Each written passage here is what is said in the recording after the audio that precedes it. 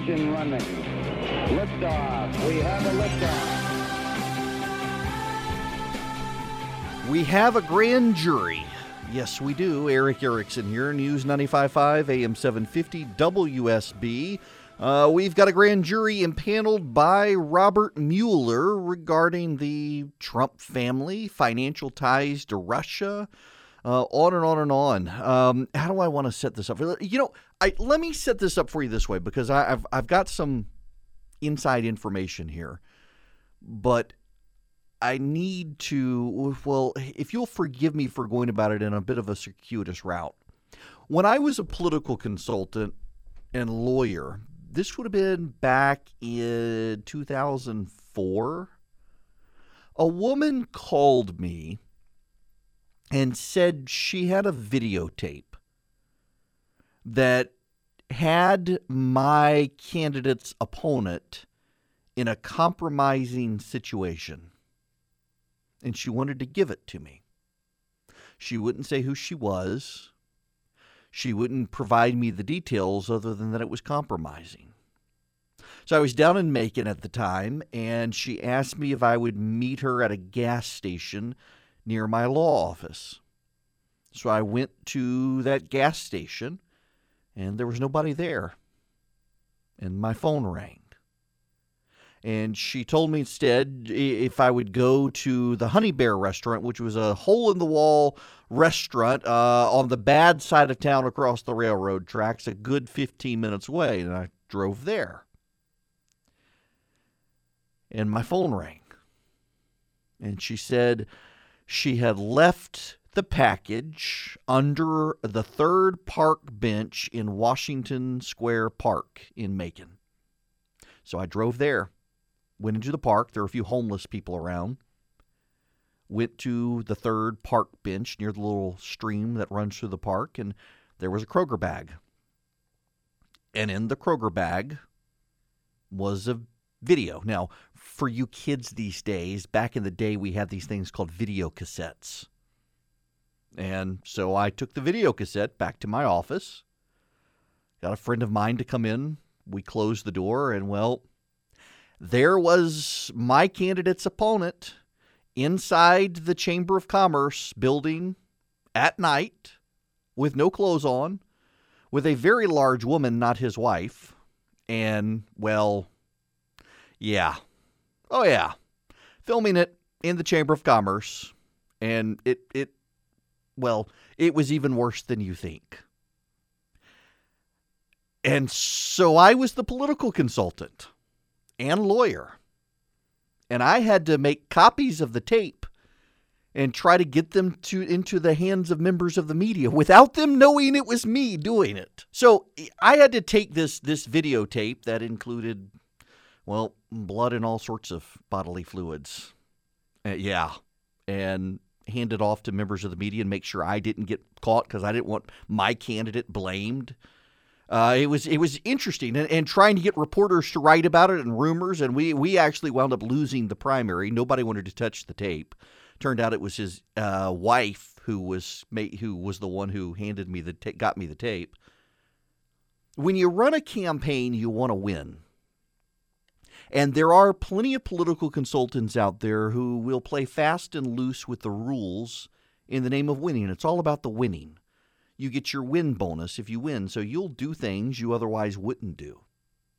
And over time, there are some political consultants who get comfortable doing the things no one else will do, playing fast and loose with the rules, and they can get their candidate in trouble.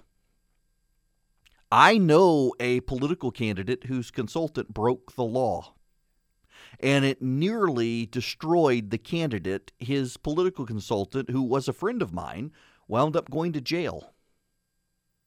I'm from Louisiana, And I know back in the day we used the big voting machines where you pull down the little lever and the curtain closes and you use the little wheels to pick your candidate. And I know several political consultants who back in the day would go and they would swap out the rolls in the back so they were slightly adjusted. So when you turned it and it looked like you were lining up, say, Hillary Clinton's name, it was actually casting a vote for Donald Trump. And you never knew it because it showed Hillary Clinton on the front. It was just the wheel was slightly altered. That's why they got rid of those in Louisiana. I know people who did that. I know people who bragged about it. There's a grand jury impaneled now by Robert Mueller to probe financial ties to Russia between the Trump campaign and Trump family and others. My inside information is that I'm being told the three people who are being looked at more than any other are Carter Page, Mike Flynn, and Paul Manafort, that this really doesn't have a lot to do with Donald Trump. They are looking at the meeting between Donald Trump Jr. and the Russians, because it appears that Paul Manafort may have had his strings attached to this. You see, Paul Manafort is one of those political consultants who has been hired by thugs around the world because he will do whatever he can to win. Paul Manafort would not only pass the video off to the newspaper, Paul Manafort seems to me like the guy who would set up the opposing candidate into the compromising situation to get the video. Paul Manafort is Moscow's favorite American political consultant. He worked with political strongmen. He had a room in Trump Tower. He got to know Donald Trump. Donald Trump asked him to be on his campaign, and it looks like Paul Manafort decided to go the distance and do what he could to help Donald Trump win. Damn the torpedoes, full speed ahead, forget the law, do what it takes. This isn't Donald Trump's fault. And the odds are, given what is coming out of the leaks from the Mueller investigation, which rarely leaks, the Mueller investigators, even CNN is reporting, it doesn't appear that this actually has anything directly to do with the president, but to do with those around the president, people like Carter Page, people like Paul Manafort, people like Mike Flynn, the people who would do the things you have to do to get your candidate to win, even if it means breaking the law, even if it means playing fast and loose with the rules. And in the process of them doing this, they could potentially harm or ruin the Trump presidency. The left is out today celebrating the grand jury as proof positive that Donald Trump broke the law. There is no allegation the President of the United States broke the law. This grand jury has no allegation or even proof the President broke the law. But it does mean the Mueller investigation has turned up something questionable. And based on the leaks from the Mueller team today, it appears that it is not Donald Trump, not Donald Trump Jr., not Erick Trump, not Ivanka Trump, and not Jared Kushner who's being looked into, but hangers-on from the campaign who the campaign realized they had to distance themselves from, but the damage might have already been done. Y'all, with the exception of some touch-ups, I'm done with the audiobook of Before You Wake. And man, I forgot I had written some of those parts of it. It was an emotional train wreck in the studio today. So I've never recorded an audiobook before. And the studio you use is a small soundproof room, and the microphone is so sensitive that if my stomach growled, I had to redo the sentence. If I touched my clothing, you could feel it brush on the microphone, and I had to redo. It was crazy, the sensitivity of the microphone. But it was really cool to do the book in my voice because the book, it's not a political book. It's letters to my kids, life lessons, kind of autobiographical, kind of just things I want my kids to know. Recipes as well. Part of it is a cookbook. Reading the recipes was really bizarre. 2 teaspoons salt, 1 teaspoon freshly ground black pepper. And then, of course, I would read it, and the line that I would read would be slightly different from the way it's written in the book. And I would have to go back and do that. And then, how do you do it? Because there were parts of it where I said, I wrote this for my kids. And you then have to go back, do I say that I wrote it because this is the audiobook, or do I say I spoke this for my kids? It was a weird experience. It really was, but it was really cool. I'm glad my kids will one day have the book in my own voice. And it's a book for everyone, not just my kids. If you want to pre-order it, I'm actually excited by this book. It's the first time I've been this excited by writing something. If you want to pre-order it, Before You Wake, Father's Letters to His Children, you can text the word WAKE, W-A-K-E, to 444-999. If nothing else, you can do it for the cookbook. I mean, these are my family favorite recipes. My gumbo's in there, French toast casserole, sausage bake, cinnamon rolls, pound cake, chocolate pie, the spinach artichoke dip, the salsa recipe I make, the honey buttermilk recipe, bread recipe. They're all in there. If you want a cool cookbook, you can text WAKE to 444-999, or if you just want this book, it's really written to everyone. A lot of it to my kids. It was kind of funny. The lady who was kind of the director, real nice, super people. She showed up yesterday wearing a Resist shirt. It was like, oh, this is going to be interesting because there is socially conservative stuff in there and stuff about God and faith and why I want my kids to believe certain things. It was great. We had a really good time, but I am exhausted and my voice is just about shot. I've got one more thing I got to do tomorrow with it, and it'll be done. I'm excited by it, though. It comes out October 3rd, Whirlwind Trip. It looks like I'll be on morning shows and on HBO shows, and the film rights are being negotiated, and there's talk of a TV show. But it's just, the whole thing is really surreal, and I thank you all for the prayers and support when it comes to this. When we come back, let's delve in further on what we're hearing about the grand jury investigation, but there's more out there as well. The Senate trying to move on to tax reform, and the Democrats look like they may have a real problem next year, and that is they're on defense in the Senate. And a lot of people haven't paid attention to them being on defense in the Senate, but they actually are. Also, in Georgia, we've got this governor's race shaping up, and well, more and more candidates coming. There are rumors of even more Republican candidates getting into this race. I will tell you what I know about that and so much more when we come back right here on WSB. Your phone calls as well, 404-872-0750.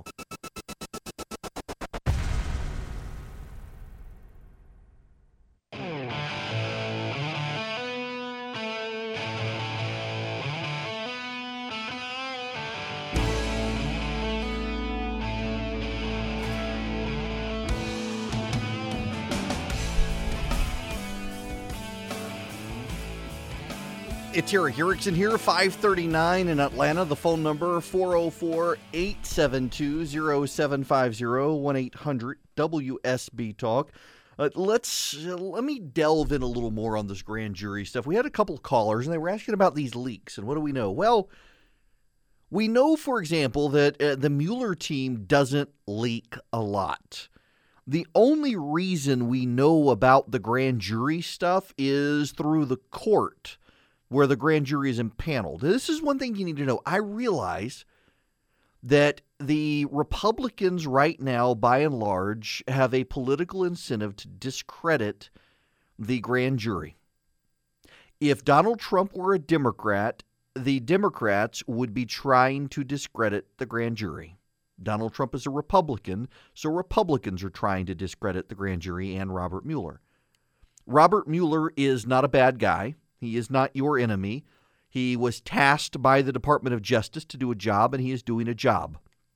You can complain that most of the people under him have given money to Democrats, and that is a fair complaint, and he should have been mindful of it. He himself was a Republican appointee who has given lots of money to Republicans in the past, and there are some who have given money to Republicans on his team. But where do we know about most of the stuff that's coming with the grand jury and with the special counsel team? Most of those leaks are coming from people in Trump world. The reason we know what they're looking at is because of the documents they are requesting. So, for example, I am told reliably that some of the documents the special counsel and the grand jury want to look at are documents relating to the meeting Donald Trump Jr. had with the Russians last year. But the angle that they're looking at, and the documents in particular they want, are Paul Manafort's involvement in the meeting. That should be a red flag that they're not actually looking at Donald Trump Jr., they're looking at Manafort.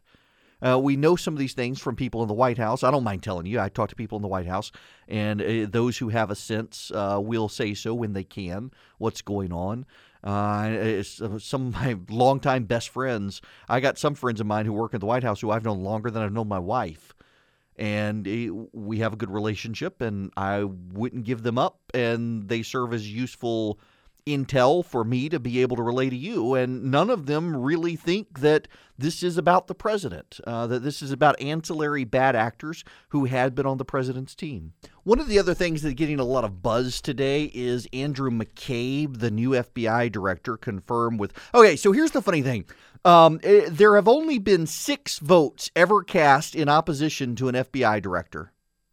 5 of them came when Andrew McCabe, who is a Democrat, was confirmed by the Senate yesterday.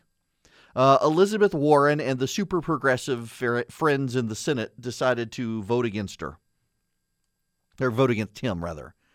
McCabe is telling FBI agents that they need to prepare to testify before the Mueller investigation. Y'all, this is not uncommon. The media is making this be sensational. You know, grand juries have police officers. Your local grand jury investigating a crime will have the police officers who investigated it testify. A federal grand jury on something like this is going to have the FBI testify. There aren't local police looking at it. There are FBI investigators looking at it, which is essentially sort of a national police force, if you will. So, of course, they're going to testify. Of course, the director of the FBI is going to tell those FBI agents who are looking into this to get prepared to testify. This isn't big news. And see, this is the problem. It's kind of like yesterday. I read you all the headlines of various unrelated news stories, and all of them tried to work in an angle about Russia.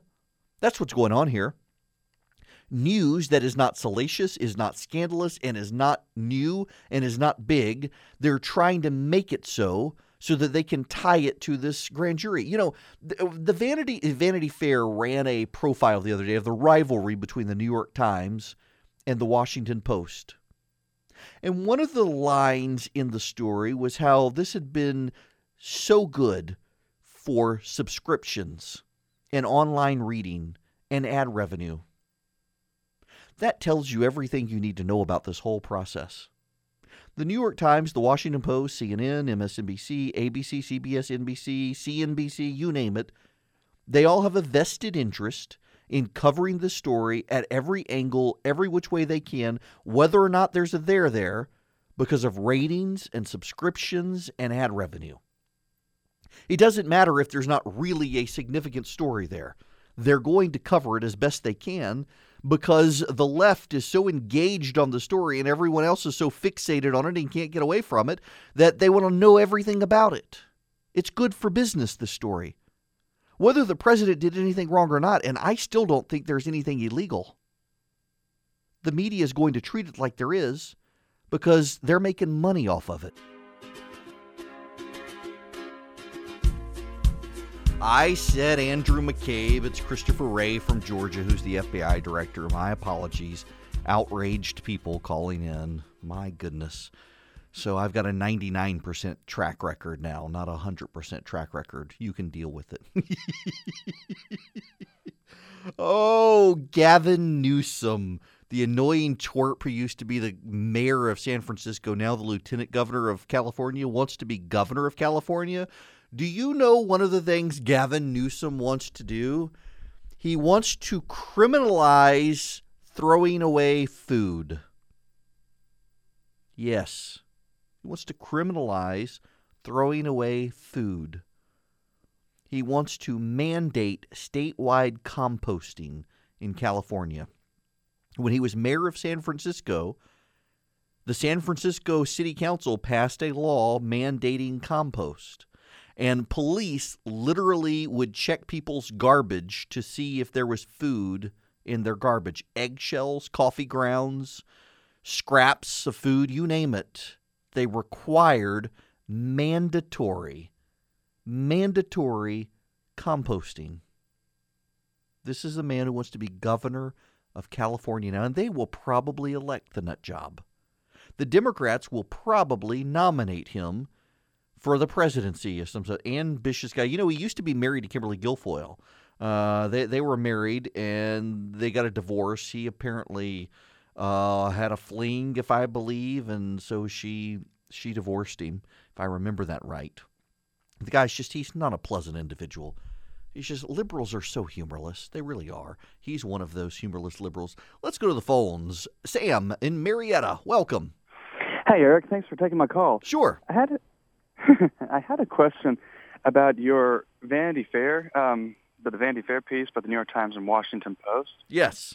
And it's about how the subscriptions for both newspapers are rising, and how CNN and the major 3 news broadcasters. Wall-to-wall Russia coverage. Yeah. And I was wondering, and how, it's annoying. I think we all know that, but could it be hypocritical for us to say that when for the past 4 years Fox News and conservative outlets have been talking about Benghazi over and over and over again? Well, I mean, to a degree, maybe so. It is true. Fox played that up, but the other networks did not. And I think there's a great corollary here, is that the number one job of these liberal networks is they feel like they got to protect the precious. And that was Barack Obama and the Democrats. So they will play up this because it's what liberals want to hear about, and they'll go wall-to-wall coverage with it. I mean, Fox is the only balancing regulator. And by the way, I would submit to you that Benghazi was a legitimate scandal. The American ambassador killed. American special operators killed because the government would not send them help. Had Fox not covered it, it wouldn't have gotten any coverage. Really wouldn't have. You can say Fox was obsessive in his coverage, and some people have. I think I've written before that I thought that, and my friend Steve Hayes from the Weekly Standard and on Fox's special report, he disagrees with me. He thinks there was a huge there that the media was negligent and committed malpractice in the way they covered it. But I mean, the rest of the media, they protect the precious, and the precious is always a liberal Democrat. It's always Barack Obama and the left, and this story they think hurts Donald Trump, whether there's there or not, so they're going to play it up. When we come back, we will pivot into the gubernatorial election in Georgia.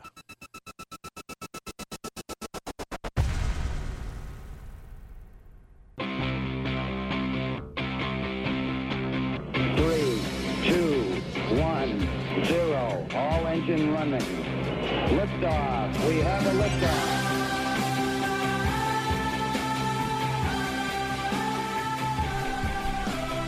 It's 6:08. I'm Erick Erickson. This is WSB and Atlanta's Evening News. The phone number is 404-872-0750, 1-800-WSB Talk. CNN reporting at this moment it was intelligence intercepts discussing Paul Manafort that raised the special counsel's eyebrow and moved the grand jury forward. So we'll see. Let's get into state politics here for just a minute. A buddy of mine texted me that this weekend the Georgia Republicans are meeting to deal with some of the resolutions that were held over from the convention, didn't get brought up. They didn't have time. One of them is getting the candidates for governor to sign a RFRA pledge that they would pass RFRA. I think they should sign it. I think they should pass the resolution. Whether they pass the resolution or not, I think we should get all of the candidates for governor on record about RFRA and see which ones lie. The microphone here is open. All the candidates who want to run for governor, I'm welcome to have them on and do as we did in the 6th Congressional District. I'm not taking a side on them or the lieutenant governor or anyone else other than Secretary of State is the only one I'm taking a position on, and that's just because I have known Buzz Brockway forever. He's a good guy. Happy to support him. No disrespect intended to Josh McCoon, who I know and like, but I've just known Buzz since I was in college. We were in college Republicans together. He went to that trade school on North Avenue. I went to Mercer. And anyway, that's the only one I'm taking a position in. But the microphone, the radio show is open to others. So I would like to know their position on it. And if they're not going to actually pass this resolution with the state party, I think we need to get them on record as to where RFRA is headed in the state and see if they lie, as some of them have done in the past. Likewise, we've now got the situation where you've got Hunter Hill running You got Michael Williams running, you got Brian Kemp running, you got Casey Cagle running, and there are still rumors that others are getting into the race. I keep hearing that one of the Cathy clan is going to get into the race, and I don't think Dan. I've heard it's not him, but there may be another one of the Cathy clan who wants to get into the race. There's another businessman in Georgia that I hear wants to get into the race. And we may have one of the former congressmen get into the race. I keep thinking Jack Kingston or Lynn Westmoreland will get in, and it's going to grow. The thing that I really am interested in is, are we going to have a substantive conservative, ideological, principled conservative run for governor in Georgia?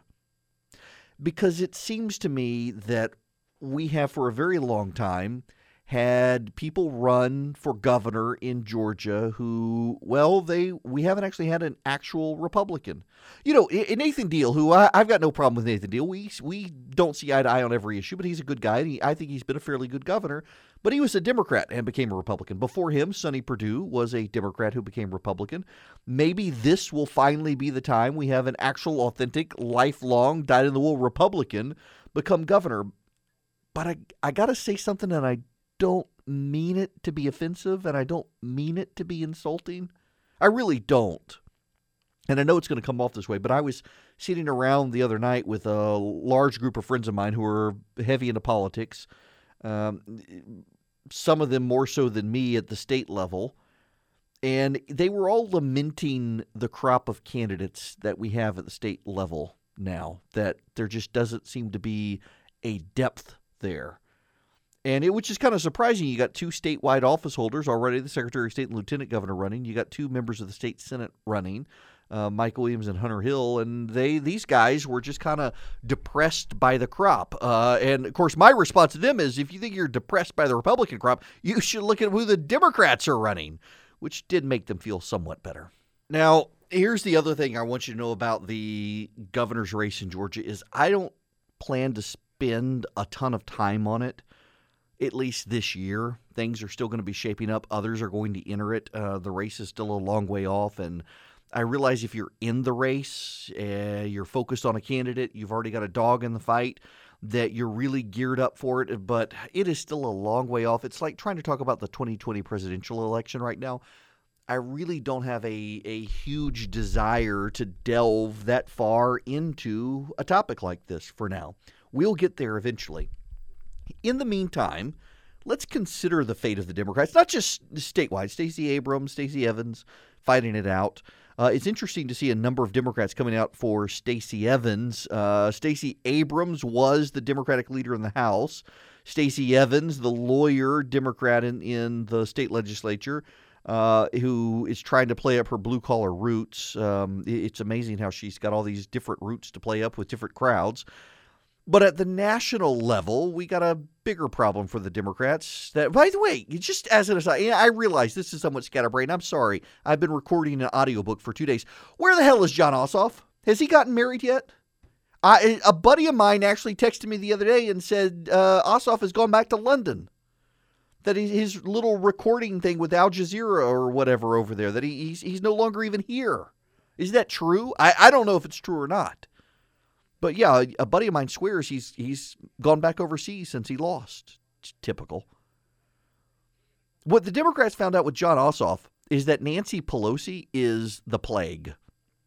And there is a story out from McClatchy News Service. Nancy Pelosi might actually be in trouble. In a survey of 20 Democratic House candidates, only one, a former Senate staffer from Orange County, California, would state support for the Congresswoman staying on as leader of the House Democratic Caucus. Of the rest, 18 declined to say if Pelosi should keep her job, while one, a political newcomer from a culturally conservative Ohio district, in other words, a loser, said he would vote for someone other than Pelosi.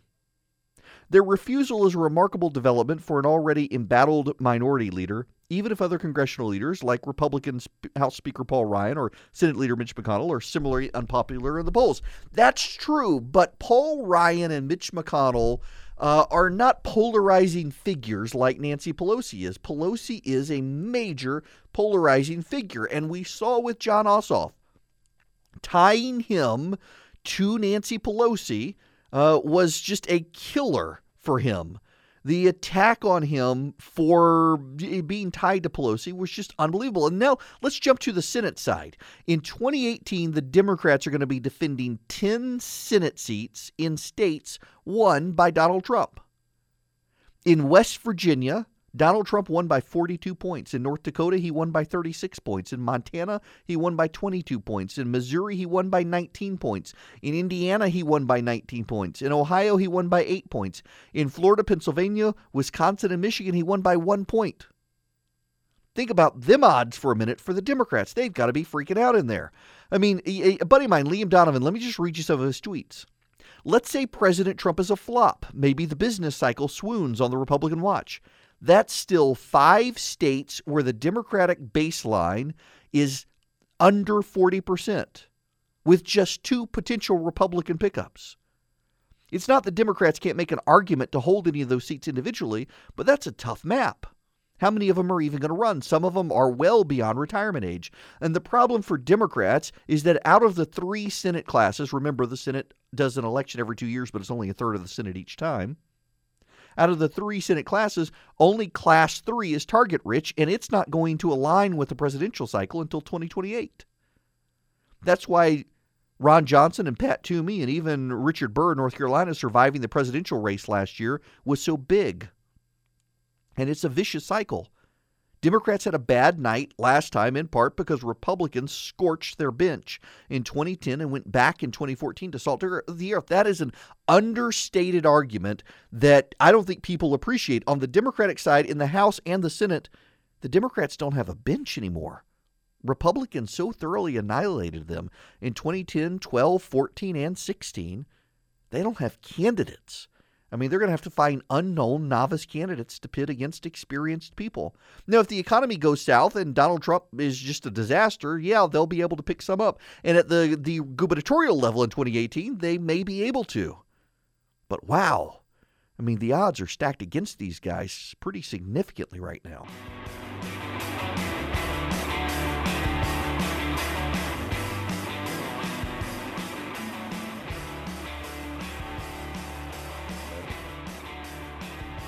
Folks, let's go back to the phones, shall we? Oh, Tom in Woodstock, you are up next. Welcome. Thank you so much. Sure. Quick question for you. You remember the travel ban, and we found out from the Supreme Court 9-0 that the president has authority to set immigration policy. Yes. Why do we have this law that Purdue is proposing on immigration if the president can set immigration policy? Well, the president can't actually set immigration policy. This is somewhat complicated. Article 1, Section 8 of the Constitution says Congress has the exclusive power to establish a uniform rule of naturalization and uniform laws on the subject of bankruptcy through the United States. So essentially, Congress, they say rule of naturalization. Today, we say immigration. Congress has the exclusive power to establish uniform rules of naturalization. Well, Congress, in establishing those uniform rules of naturalization, wrote a law that said the president, in his sole discretion, can temporarily, at times of national security importance, restrict the flow of immigrants from countries designated by the State Department as problematic. So that's why the Supreme Court said the president can do this, but the president is only allowed to do that because Congress wrote a law giving the president exclusive discretion. Congress can yank that back at any time, subject to a presidential veto, of course. But anything that is to govern immigration in this country has to be approved by Congress. That's something that people miss. And that's one reason why it was kind of a no-brainer for people who looked at these judges doing what they were doing against the president, knowing the Supreme Court was going to tell the president he had the power to do it. Because the law is very specific. Congress has this power, and they've designated the president as exclusively the person to do things temporarily with regards to immigration. And Congress has the right to do that, by the way. Congress can take part of its power and give it to the president. They can pull it back at any time statutorily, And they restrict the ways in which the president can do it. Congress cannot, for example, under the Constitution and constitutional law, Congress cannot write a law that says the president has the exclusive power to establish uniform rules of naturalization. Congress can't take a line item from Article 1, Section 2, or Section 8 and place it into Article 2, Section 2 with the president. That's Article 2 is the president.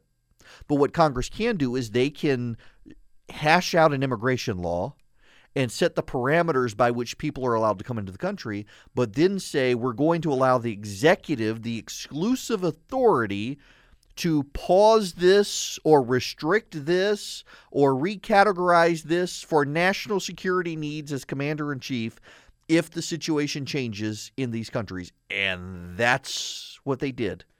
It was perfectly legal. Now, I want to shift gears here real quick because transcripts were released today or yesterday. They're all over the news today of the president's calls with the Prime Minister of Australia and the Mexican president. And I don't fault the news media for running the transcripts. I really don't. The Washington Post, I think, ran them. And if the Washington Post didn't, the Politico would have. And if the Politico didn't, the New York Times would have. And if the New York Times didn't, USA Today would. And the various news networks would. I don't blame them at all for doing it. But just think about this for a minute. Someone in the executive branch has leaked transcripts of conversations of the president and foreign leaders. Why? I mean, clearly to harm the president, but to harm the president at the expense of our national security and common defense. Let's explore this when we come back.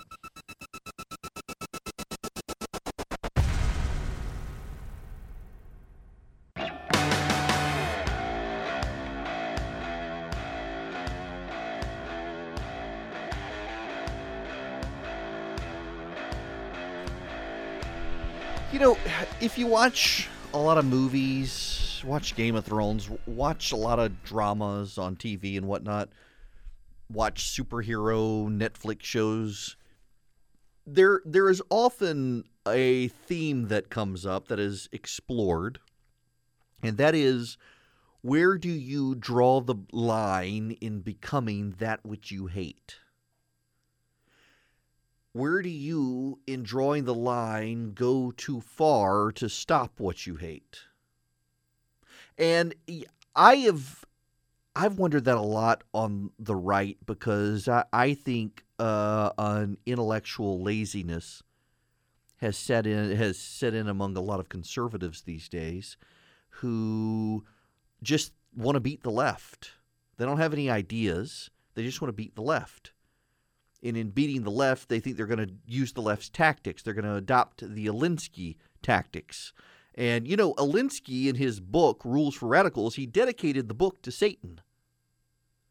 So you, on the right, want to adopt tactics that were dedicated to Satan. I got a problem with that. I got a problem when you become what you hate in order to stop what you hate. I don't think that's necessary. I don't think their ways are your ways. Now, I say all of that to talk about this latest story where someone opposed to the president, embedded within the executive branch, has released the transcripts of phone calls with the president and the Prime Minister of Australia and the President of Mexico. And they've done so to embarrass the president. The media has had a field day with this today. David Frum, who is not a fan of the president, who is a serious, substantial critic of the president, has a piece in The Atlantic today. Let me just read you the headline. Why leaking transcripts of Trump's calls is so dangerous. The subtitle is, When the president's opponents violate norms to undermine him, they do lasting damage to American security. Leaking the transcript of a presidential call to a foreign leader is unprecedented, shocking, and dangerous. It is vitally important that a president be able to speak confidentially, and perhaps even more important, that foreign leaders understand that they can reply in confidence. Thursday's leak to the Washington Post of President Trump's calls with the President of Mexico and the Prime Minister of Australia will reverberate around the world. No leader will again speak candidly on the phone to Washington, D.C., at least for the duration of this presidency and perhaps for longer. If these calls can be leaked, any call can be leaked, and no leader dare say anything to the President of the United States that he or she would not wish to read in the news at home. That is absolutely on point. It is absolutely credible, absolutely. I mean, he's right. And this is a situation where people on the left so hate the President of the United States that they will stoop to the level of doing things that they think that only Donald Trump would do. They will become what they hate in order to stop what they hate, which at that point you can't stop what you hate. You've become it.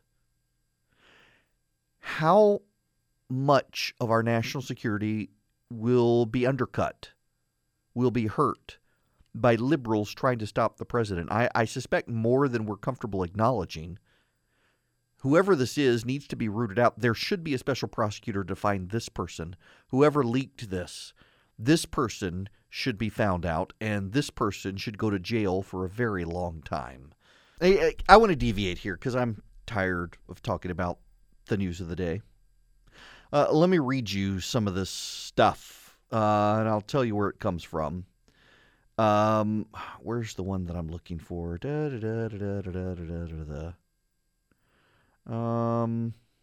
Well, yes, here we go. Read the Iliad. The Iliad was originally an oral history passed down from generation to generation. Then Homer worked his magic. Thousands of years after the events based on the story, Heinrich Schliemann found the gates of Troy. If the basic facts of an oral history could hold up over thousands of years, why couldn't the Exodus have happened, or the resurrection? But don't settle for just the Iliad. The canon of Western civilization is rich, broad, and necessary for a well-developed mind.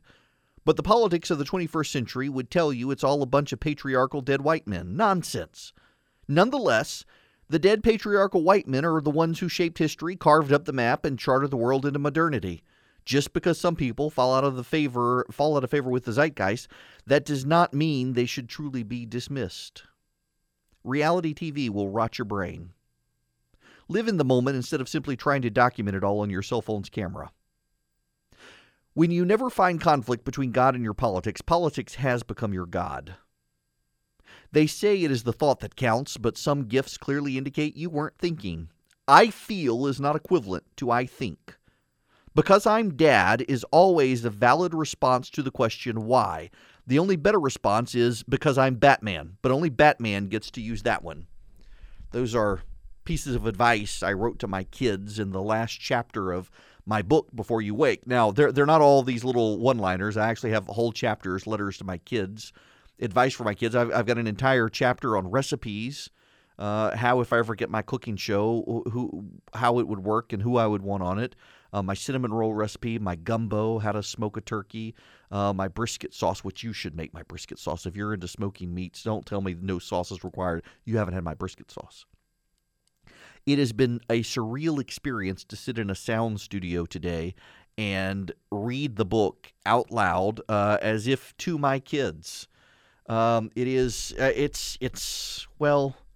advice, things I wanted for my kids if something should happen to Christy and me. If you'll allow me, these words, thoughts, recipes, hopes, and aspirations are things I want Evelyn and Gunnar to cherish. Christy and I are going to die one day. We all will. We do not know the future, but I know these are things I want my children to know are true. I worry more than I ever should about my kids. My mind races to horror stories. Gunnar is headed off to play in the woods. What if he gets lost? What if a snake bites him? Evelyn is going swimming. What if she falls in, hits her head, and drowns? I hope it is normal to be overprotective and over-worry and overthink the dangers that lie ahead for our kids. I just want them to love God, love us, and be kind. Most of all, Gunnar and Evelyn, your mother and I love you so much. We go into your room at night and watch you sleep. Evelyn, I keep part of the fabric from your favorite stuffed animal in my travel bag and rub it between my hands to remind me of you. Gunnar, I keep your laugh on my phone so I can listen to it and hear you. I love you. Your mom and I love you. When the day comes that you can no longer see us face to face, we will just be behind the veil of eternity, watching and waiting to hold you once again. That's the last two paragraphs of the book give you a sense of what it is. The recipes, the one-liners, the pieces of advice, the letters to my kids on growing up, remembering where they came from, why they need to love God, why they need to have community, why they need to actually stay away from the internet and know their next-door neighbor in real life. All those things is just fascinating reliving the stuff. Some of it I can't believe I wrote. I'm glad I did. I'm glad I'm doing an audiobook in my voice, reading these letters I wrote to my kids in my own voice. And I hope you'll find meaning in it. I hope you'll get it. If you would like to pre-order it, it comes out October 3rd. If you text the word WAKE to 444-999, the word WAKE, W-A-K-E, the book title is Before You Wake, to 444-999, I'll send you back links to Amazon and Barnes & Noble. You can buy the audiobook version that I finished up. You can buy the hardback version. You can buy the electronic version. I hope you'll consider doing it. We're actually getting it out in October for holiday season. Perfect advice for kids or parents to give to their kids and whatnot. But boy, I'm glad it's done.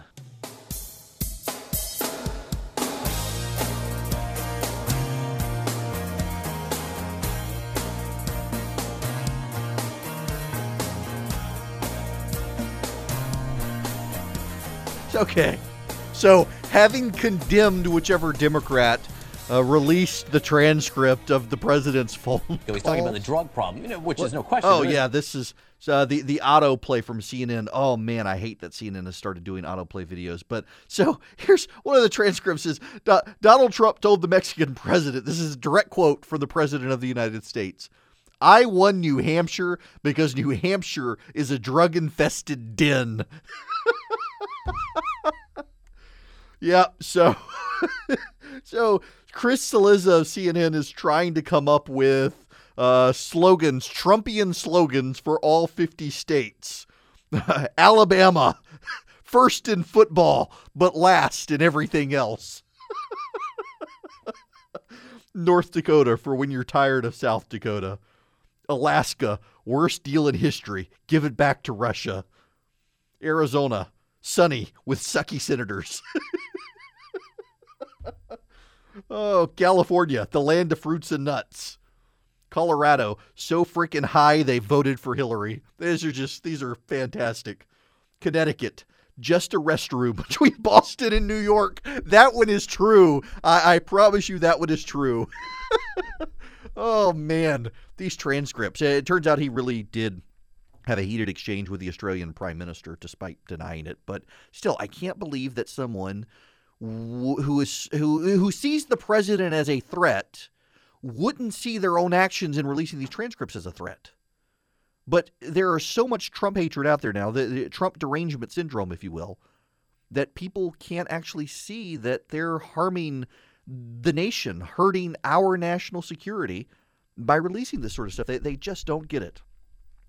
Finally tonight, there's a story out of California, Orange County, California. A boy who is 8 is in a private school in Southern California, not a sectarian school. It's a secular learning academy, 8 years old. And his family is filing suit against the school, where he no longer goes. He stopped going to the school because the other kids were picking on him. Because he has decided to become a she at the age of 8.